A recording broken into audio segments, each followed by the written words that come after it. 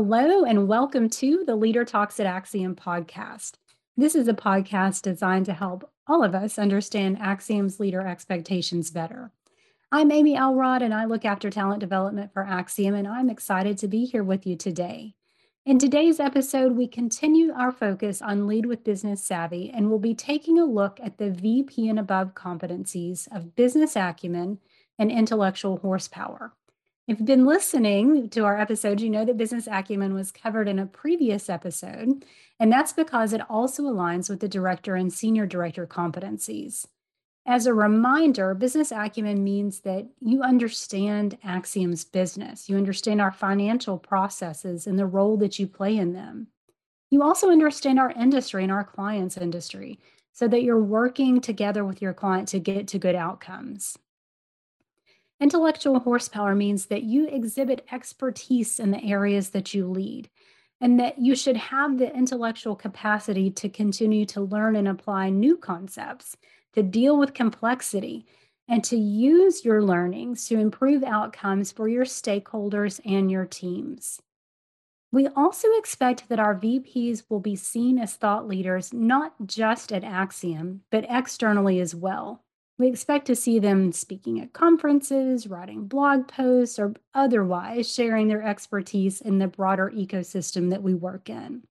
And who better to help us close out our focus on Lead with Business Savvy than our own Chief Financial Officer, Brett Madison.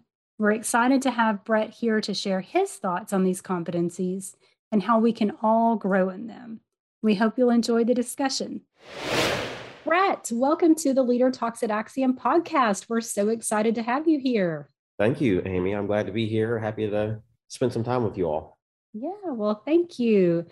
Well, as always, we love to start out just hearing a little bit about you and about your career journey. So can you tell us just a little bit about your role today and what got you to where you are today? Sure. Yeah, I'm the Chief Financial Officer of Axiom, LLC. I've been here almost 23 years now. Started back in the 90s. Way back in the 90s? Way back in the 90s, the last year of the 90s, 99. But, I started entry-level financial analyst. Straight out of college, I worked at a small place in between college and Axiom for like 6 months. But have been here ever since, and sort of, over the years, worked my way around and through and up. I think I'm the only Axiom employee that relocated from Conway to California, and then back from California to Conway. And then back. Yeah, welcome back. We're glad you're back. Yeah. That was I moved there in 2012, San Francisco in 2012, and helped do the LiveRamp acquisition, sort of set up the Bay Area office, helped do the whole divisionalization of Axiom. And I moved back to Arkansas in 2016 to lead what was then a super secret project called North Shore, and then became Highgarden, Project Highgarden, which was the separation and sale of what is now Axiom LLC to unknown entity at the time, but ended up being IPG, Interpublic Group. Got it. Well, again, we're glad you came back to Arkansas, and we're glad that you led us through that acquisition. Yeah. Well, today, of course, we're talking about Lead with Business Savvy. So let's just start out with, why do you think this is such a critical expectation for our leaders? Yeah, well, every decision we as leaders make on a day-to-day basis requires business savvy. Yep. And that's not just, financial acumen. That is a piece of it, but it's also like cause and effect, implications of what drove us to where we are, and how we react and respond to it. Competitors, what's going on outside the four walls of this company, or even maybe more broadly defined as, what are the things that we control and what are the things that we do not control, right? We control the decision we make and the impact to our associates or to our customers, you name it. What we don't control is the way people react to that, right? People's emotions, competitors' responses, general marketplace dynamics, you name it. And so just having awareness and thinking through the chess game, if you will, right? So like I would almost say business acumen is a chess game where you're trying to think multiple steps ahead of how you actually get, to victory, whether that is, complete decimation of the opponent or, surrender of whoever it is, or, whatever decision you're trying to make. Good. I like that. The thought of the chess game, and just really thinking that business savvy isn't just about numbers. It is about all of the things that help us make the right decisions and get to the right outcomes. But I do want to dig in. Almost not about numbers at all. Yeah. Numbers are an output as opposed to like the business decisions that you really make that drive those assumptions that create numbers that turn into outputs. Yeah. Well, let's dig in just a little bit on the numbers, though, if that's okay. So it's not all, it's almost not about numbers, as you just said, right. But let's dig in just well, I'm so kind of about numbers for you. Okay. Let's dig in a little bit more on those numbers, though.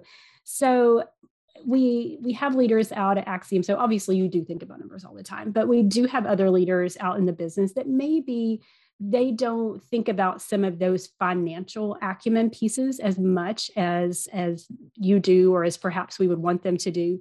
We had Dave Van Epps and Beth Ann Bigham on the podcast recently to talk about business acumen, financial acumen, got their thoughts, but would love to hear your ideas for leaders to continue to develop that piece of their business savvy.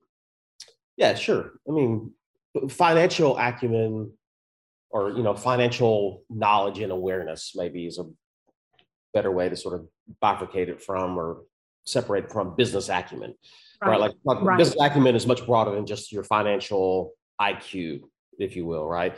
But awareness of financial impacts and decisions, those inputs, those outputs, all that kind of stuff is a critical part of it, like sort of in that vein of the financial piece of business acumen.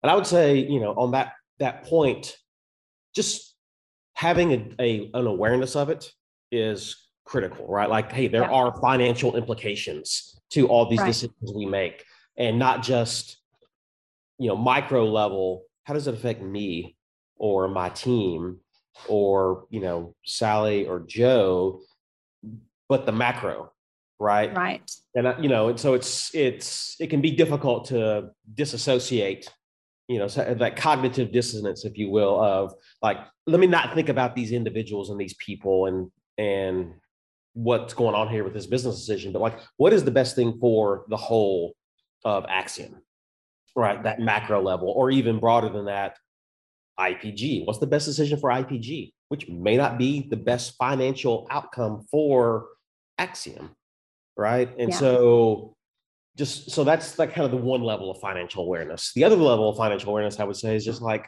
what are the things that you don't know? And how do you stay inquisitive to the things that you don't know to push yourself to try to learn those, right? So like, we may get into this a little bit later on, but one of the areas that I always really challenge myself on and try not to get caught in the trap of is, look, when I go to a town hall or I'm presenting to a large population or a group, like, let me dumb this thing down to just this really like super, super basic points so that everybody can get it, versus like, okay, well, like, we're going to maybe challenge some people to try to understand some stuff or look at some things differently than they would normally. And for those that are inquisitive and want to know more, like, maybe it starts to give them more things to chew on, and they can go down that path, and certainly asking questions and help educate themselves if that's something they want to do. If that's something that you're not interested in, like, that's totally cool too. Right? That's fine. And you don't have to, to sort of, ask yourself more questions and drive. But I would say, just, maybe it's because of my background or, what I spend every day doing. It's really important to make sure that as leaders in particular, but even prospective leaders, if you have a desire, like, that over the course of your future and your career that you want to be in leadership ranks, you have got to understand how we Axiom, or if you're with another company at some point in your future, like, how they talk to their board, how they talk to their Right. shareholders, how they are measured and managed, and the kind of conversations that go back and forth. It is of critical importance to understand that as soon as possible, and like just kind of help build your financial vocabulary in that way. And every company does it differently, right? Yeah.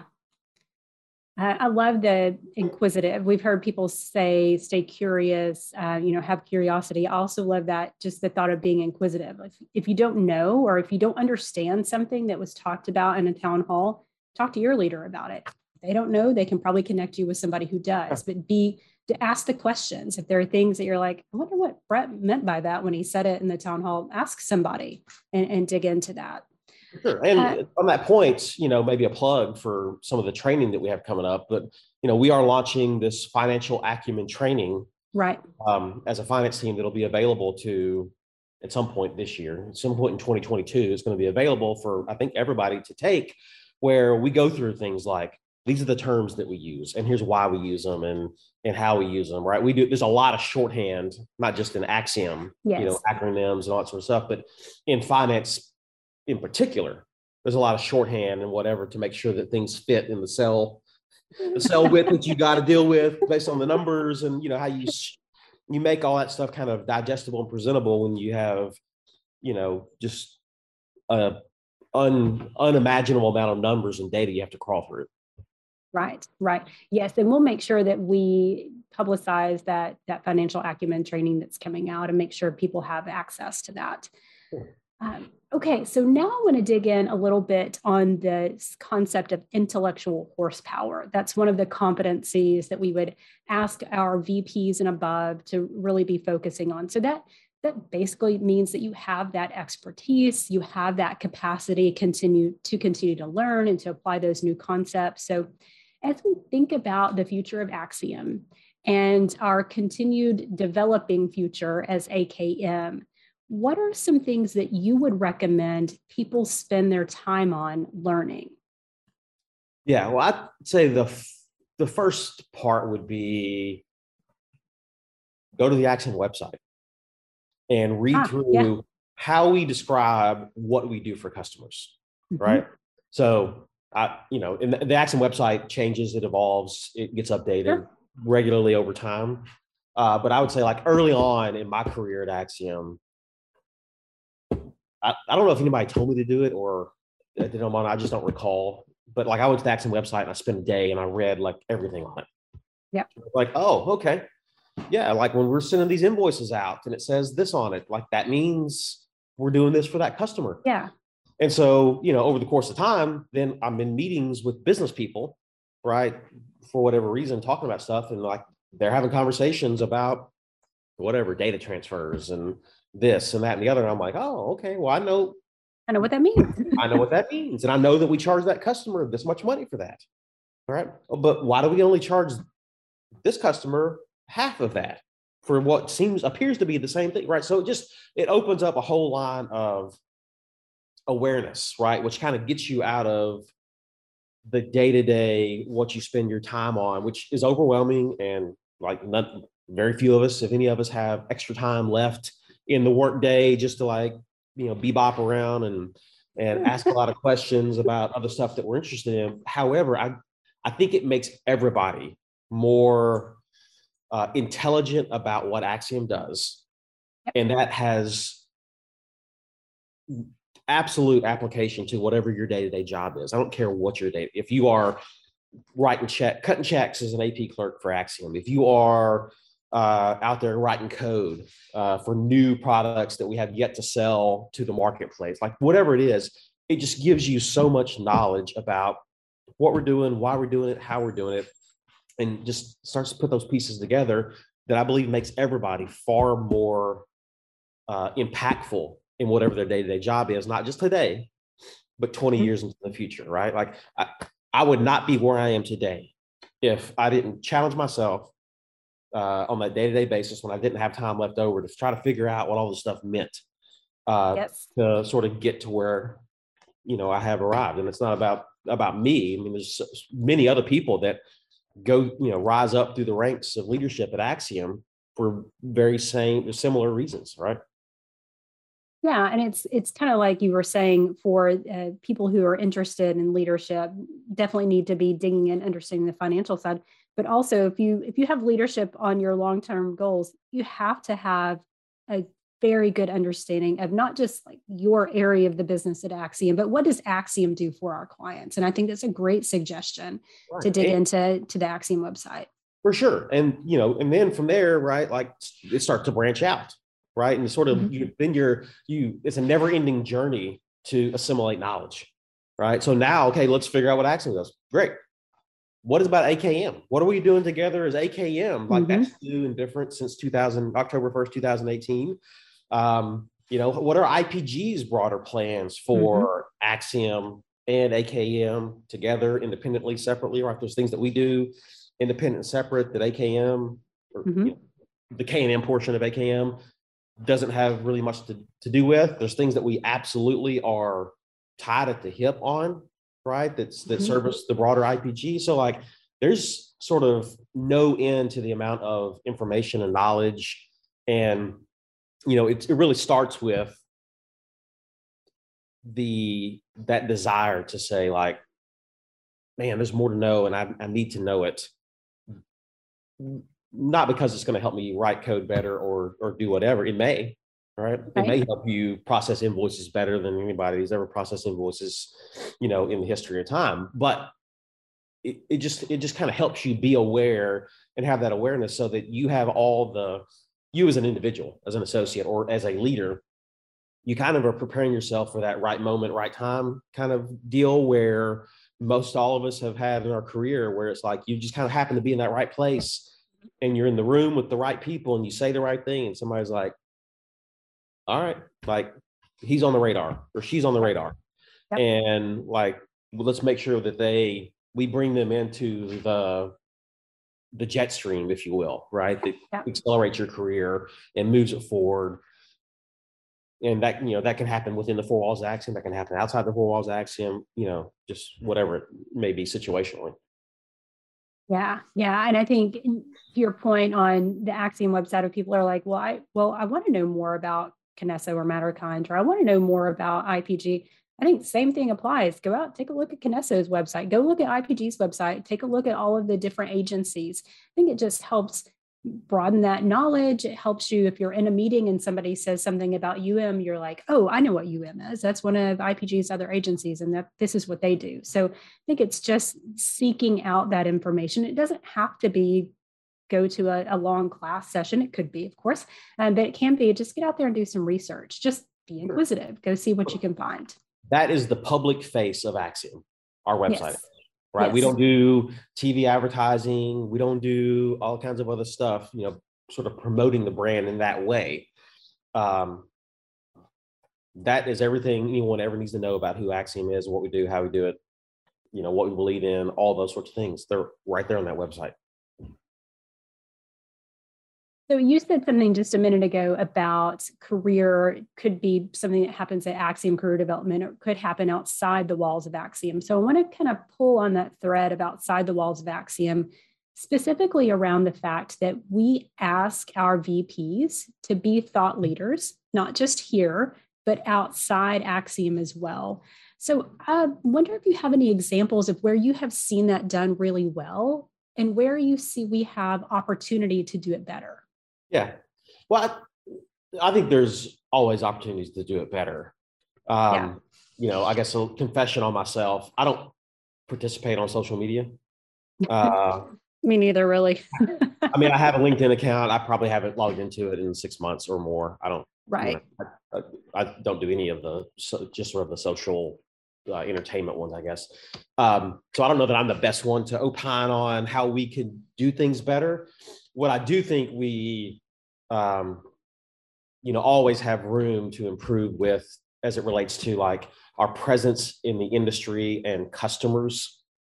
Our IMDs in the sales organization, industry managing directors, just being that sort of subject matter expert. I know they attend a lot of these industry conferences. Many times they have speaking engagements there. Yeah. A lot of that's not like super publicized or public. I mean, maybe Axiom shares some of that stuff on our social sites where we have people that go to these conferences and have speaking engagements, but just, making sure that in the industry where we play, which is, not like some big broad based, everybody in the world knows about it and, interacts and sort of crosses over like different industries or companies. We kind of have a low profile. It's good to have a low profile.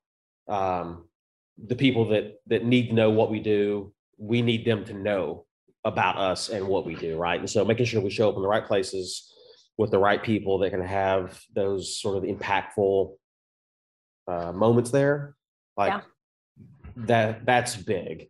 I think outside of that, like in the real specific business context, just sort of Axiom folks showing up to be goodwill ambassadors of, humanity in your day-to-day life and community, right? Like in whatever way that can manifest, whether you're volunteering for your local charity or church or, whatever it may be. We have some Axiom folks that sit on boards of different different organizations, whether that be a not-for-profit or a, charity or a, actual business that has some, adjacency to what Axiom does. Just sort of getting the Axiom name and awareness out to folks that may want to work here in 5, 10, 15, 20 years. I mean, we're kind of always recruiting, right? And we're not always recruiting people that are currently in the workforce, right? Like we got to be thinking about people that will be coming into the workforce over the future, right? Like Axiom's been around for 50 plus years. We expect to be around for a lot longer than that. And so, a lot of our future employees hadn't been born yet. And so let's be thinking about how we get the name of Axiom out there to them. Yeah, that's good. And I think you make a great point that showing up in the community, not that we show up in the community just to market Axiom, but showing up in the community and letting the community know that Axiom cares about them, wants to invest in them. I think that's a great point. Also, I'll just mention from my own experience, I sit on the United Way board and I'm the Axiom representative for the United Way board. And it actually has helped me in my own financial acumen development because we have to go through and like review the budgets. And so I think it's also a way to help you develop your own career if you're willing to step up and do some things, because you're going to do things that are a little bit different than you might do in your day-to-day job. You might be asked to make a speech, or you might be asked to review a budget, and you don't do that in your day-to-day. So I think it's good for Axiom, but I think it's also good for people personally if they'll look for those opportunities.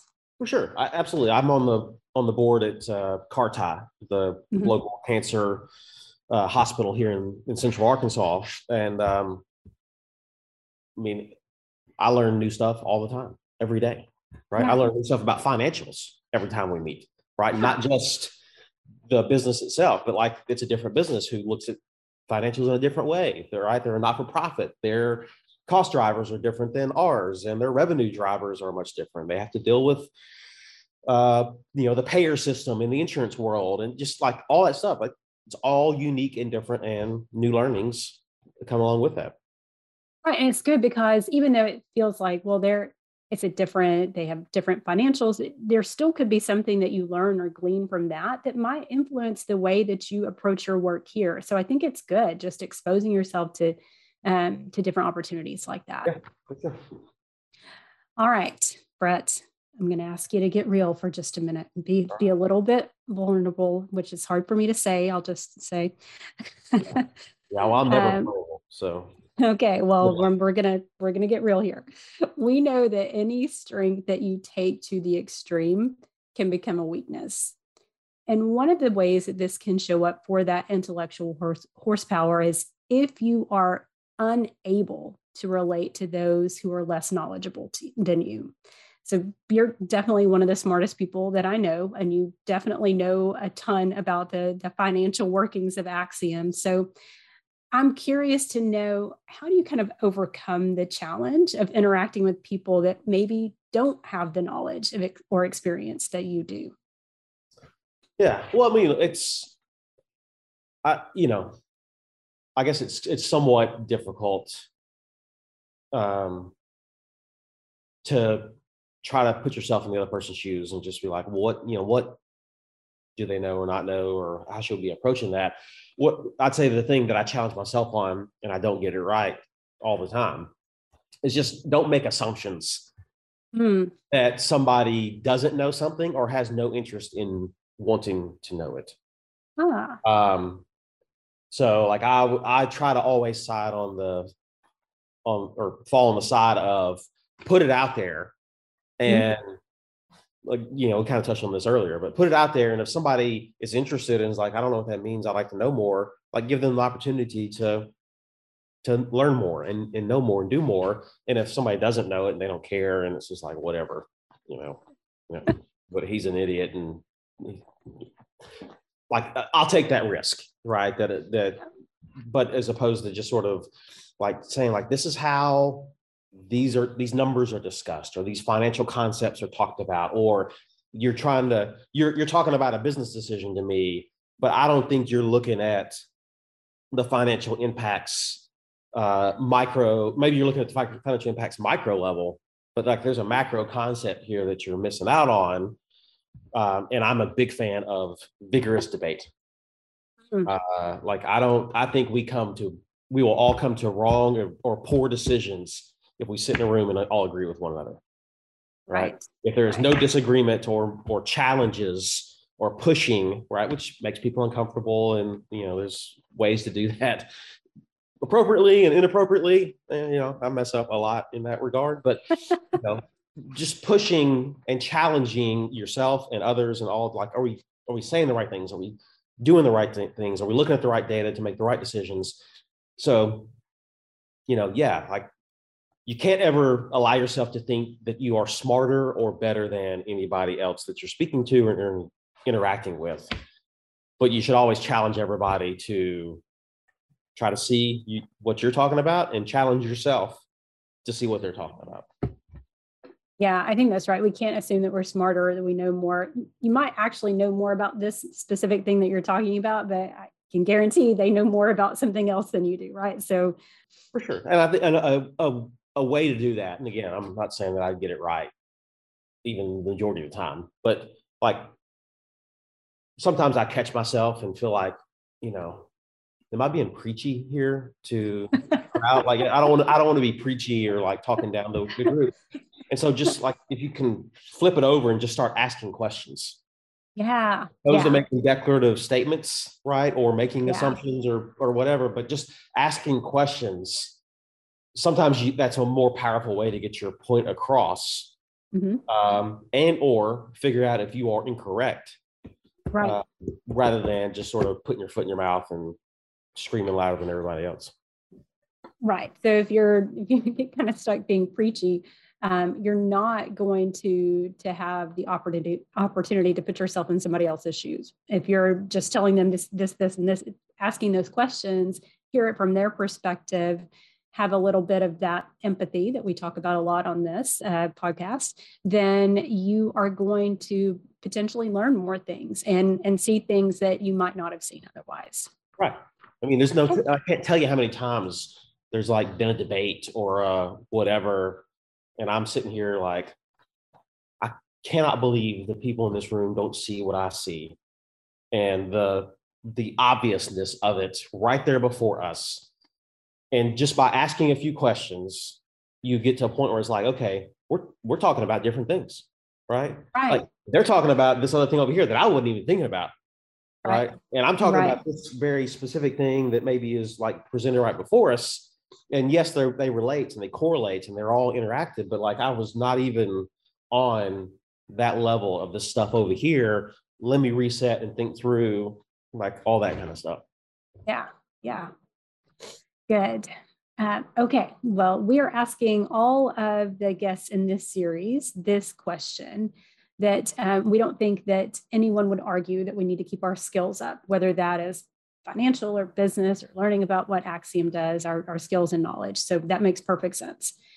But sometimes we find that things that are common sense are not always common practice because we let the day-to-day get in the way. So in your experience of learning about Axiom, learning about other companies, How do you recommend that we overcome some of the obstacles that get in the way of building that knowledge and building our skills?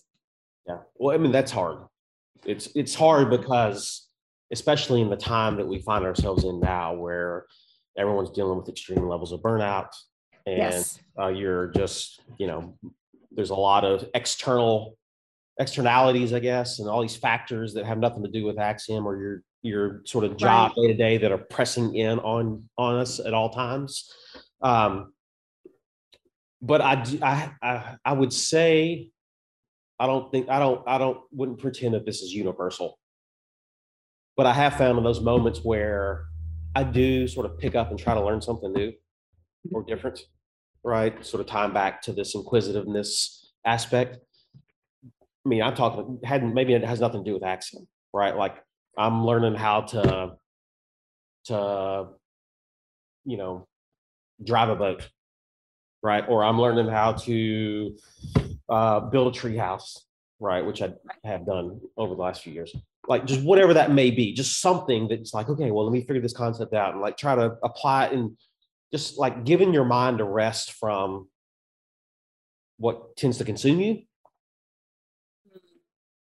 really like is a recharging moment. Um, and I won't get preachy like I just talked about before about my personal beliefs around all this stuff that I think are not doing us a lot of good as a civilization. But just that inquisitiveness of like, let me take a minute and just figure out, whatever. Like, let me read the Axiom, solutions section today on the website. Just something that kind of breaks out, you know, what you're focused on, what you're learning about, and that you're intentionally learning about it, as opposed to accidentally or haphazardly learning about it. All those are good things, but like there's just something about the intentionality of saying I'm going to go learn something, or I'm going to like expose myself to this thing that I didn't know anything about, and like there is a recharging element to that. I'm not saying it's a miracle cure all, right? It's not or snake oil or any of that other stuff, but it is something that I have found in those moments where I'm just the most weary and downtrodden Yeah. about whatever's going on, that like picking up something like just like the most random thing. And I don't even know how it pops in my head, but just something pops in my head about, like I wonder if I could use a bandsaw to do a so and so or whatever. Like, let me go look that up. I don't even have a bandsaw, but like maybe that's something that I could be interested in. Right. Yeah. Yeah. And I think you're right. I think it does recharge you. So whether you're learning about a bandsaw or you're learning about a new skill, I think it recharges you. I also have found this to be true for me. It's like if I kind of get away from that day to day and go to a class, go to a conference, go research something, it's sort of like my brain goes into a different mode. And it helps me be more creative, more innovative in my day to day. If I take that time to get out, go do something a little bit different, challenge me to think about something new, it actually helps me solve problems in that day to day. Yeah. Okay, well, thank you for your thoughts on business acumen, on intellectual horsepower. Now we're going to switch gears a little bit and hear about you. So this is our lightning round. We're going to ask some questions just about you, just to get to know you a little bit more. So what was your first paying job and what did you learn from it that you have applied to your career? Yeah. So my first job, I worked as what was called a sample puller in a cotton warehouse in Memphis, Tennessee. Okay. So Memphis, big hub for all the cotton that's farmed in the Mid South, and so it ends up getting picked and ginned, and it ends up in these huge cotton warehouses, baled, right? So you pack it into cotton bales, and then it ends up sitting in warehouses. And so the job I had was somebody in a different part of the warehouse would do what they said. They pull a core. So they would send this machine through the center of the bale, cotton bale, and it would pull a sample of the cotton. Right. We would put those in the plastic sacks with the tag that identified the bale, and then put them in boxes on these huge racks. I mean, this warehouse was like enormous warehouse. And it was just like floor to ceiling, probably 50 to 60 foot tall ceilings, floor to ceiling racks, nonstop of boxes and numbers and whatever. So that was one job. And then so the potential buyers of that cotton would ask for samples before they bought the actual cotton. So it didn't matter if it was we're buying the cotton to make pillowcases, or we're buying the cotton for stuffing, or we're buying the cotton for like whatever the use could be. There's different grades of cotton, based off of the highest quality and, where it's made, and like just all sorts of stuff that go into that, and sort of how you like organize it or whatever. So like somebody somewhere with their magic would determine like, here are all the samples that one needs. And they'll take that cotton and test it and say, yeah, this meets our quality needs. Therefore, we'll buy the bales, or we'll buy the lots, or we'll buy whatever, or the whole warehouse in some cases. And so we would get a list, right? And sometimes the list is like, pull these 5 samples. And sometimes the list is, we got to pull 50,000 samples. Oh. In some different periods of time, right? And so literally you're climbing these racks and like pulling a box out, and once you get more experience at it, you're literally just free climbing the racks and pulling a box out and like looking at the numbers and pulling them down. And there's a guy with a huge cart that's just like catching all these cotton samples that are falling from the roof and the ceiling as everybody's kind of scurrying along the racks to pull them out. So I guess my learning in that was a fun job. I made minimum wage, whatever. It was, we had a good time. The thing I learned in that was, enjoy the moments that you have of the downtime, right? Because you're not always 1,000,000% busy, in the end, no breaks, no stops. Sometimes you actually do have moments where it's like, wow, my email's really light and I don't have any Zoom calls, or I don't have to be here or do whatever. Like, take those moments, whatever. Some people, I guess, nowadays call them micro recoveries. Yeah. Back then, we would just kind of sit in the break room and be like, well, no samples came in, no sample requests came in today. So like, we're just going to sit here and watch TV. Right. Oh, okay. Like, I'm going to get paid to watch TV today. Yeah. Okay. I'll do it. Because tomorrow we may actually have to pull a 20-hour shift. Right. Which was, and that's kind of how it worked. So it was like, just take those moments to rest and relax and enjoy your coworkers and teammates, or your family if you're still working from home, or whatever it may be. Just like find those moments and, have a little bit of a break and enjoy it.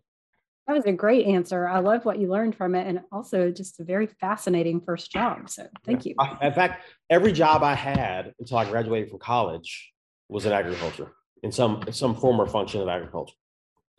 Interesting. And you're working outside right now. So something about the agriculture being outside is good. Yeah. Turns out, if you go back and look at my Berkman that I filled out in 1999, outdoor interest is my highest scoring item that's on any of my scores. That does not surprise me in the least. Well, based on the fact that you're working outside. Well, okay. If you had a time machine and you could go back to when you were first starting your career, what would you tell yourself? What advice would you give yourself? Don't be an a-hole. Great advice. I think that's great advice. Yeah. Wherever we are in our career journey, that's great advice. Yeah, I mean, look, it's certainly it's good advice for anybody, but in the moment, you don't think you're being one. Yeah. But as you mature and kind of see how you could have handled situations differently, it's like, okay, like, goodness gracious, what are you thinking? Oh, that's. And you don't really grow out of that, too. So, well, you just got to learn, right? Learn and catch yourself. Yeah, that's right. Speaking of advice, what is the best leadership advice that you have received, and who gave you that advice? Yeah, that one is probably a hard one for me. I've had such good mentors, and I've had some mentors where I watched what they did and I said, I absolutely do not want to do anything like what they do and how they operate, right? Yeah. And so, you kind of have those two worlds pushed in on you. But like I think the best piece of advice I got, that the one that like just really sticks with me, is like, you can choose who you want to work with, right? There are people out there that are as skilled, if not more, than the ones you're working with today. And if it's just not working, if it's just not happening or whatever, like, cut bait and move to the next one. There's somebody else that's equally as good, or if not better. And just you don't have to keep clinging or bringing dead weight around with you. Right. Or you don't have to be in a situation where you're miserable, so that you don't have, so you can choose. Okay, good. Well, what surprises most people about you? Well, I mean, there's probably a lot of things that surprise people about me. I think the most notable one, I guess, would be that I'm actually a really, really high introvert. That does surprise me about you. Yeah, like I don't like big social activities or all that kind of stuff. I can make it work. It's almost like an act a little bit, I guess, right? To put myself out there. It exhausts me. Like, I collapse at the end of days where I have to be social and public and kind of doing all the things and whatever. Like, I can make it happen, but it's forced. I have to force myself to do it. I'd be more than happy to sit alone silently, probably for the rest of my life. But there's some downsides of that too, that you have to push yourself out of. Yeah, good. All right. Are you a movie, TV, or book person? And what is your current guilty pleasure? I'd say I'm probably actually a video game person. Okay. All right. That wasn't one of the choices. So thank you for clarifying. What's your guilty pleasure? So I play a game called Destiny. So if I am not at work and there's nothing going on, I'm playing video games. Okay. Nowadays, I play them with my kids. Right. Before I had kids, I played them alone. But we have a no video game during the week, school week rule here. So like, that goes for Dad too. Only on the unfortunately. Right, only on the weekends. If there's nothing going on, we don't, whatever. Like, we'll sit down and crank on the video games. But I play a game called Destiny. It's been out for like 7 years. It's like an alien kind of first person shooter, RPG blend, collecting stuff, whatever. So yeah. Okay, good. All right. Well, you have had a stressful day and you want to relax by either taking a walk or getting in your car, and you're going to blast some music, even though you're a video game person. So you're going to blast some music. What are you going to be listening to? Yeah, my music tastes change. I say they change quite a bit, but I guess it's all still kind of got the same root. Like, I started off classic rock, and then in college, it was more like country and Western, like big time country and Western. I would not have guessed that. But also rap at the same time, because of all the parties we would go to, right? So I had to learn, that's what I danced to, and sort of can make it happen.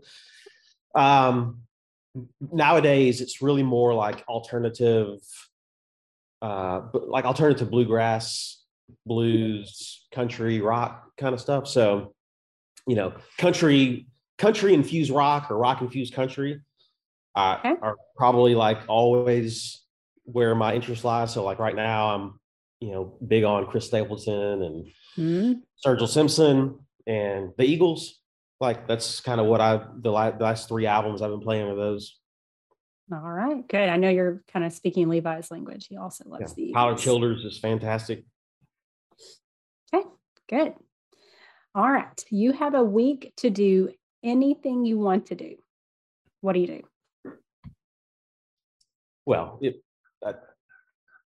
I would always spend time with my family. That's like basically, outside of video games, it's kind of the only hobby I got is hanging with the fam. If they're not here, if they're not sort of part of the equation, I would sit at this house alone, silently, and sort of choose to do little projects around the house on a day-to-day basis.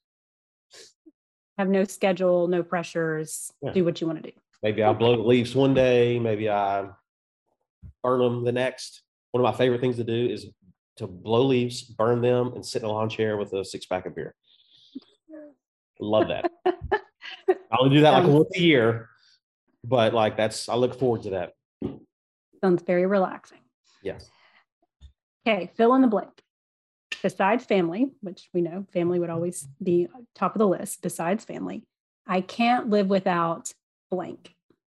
PBR. Blue Ribbon. That is my fave. Okay. All right. Good. Well, Brett, this was so much fun, and you kept me cracked up during the lightning round. So thank you for your answers, and thank you for spending some time with us. We really appreciate it. We hope that you will come back and see us again sometime.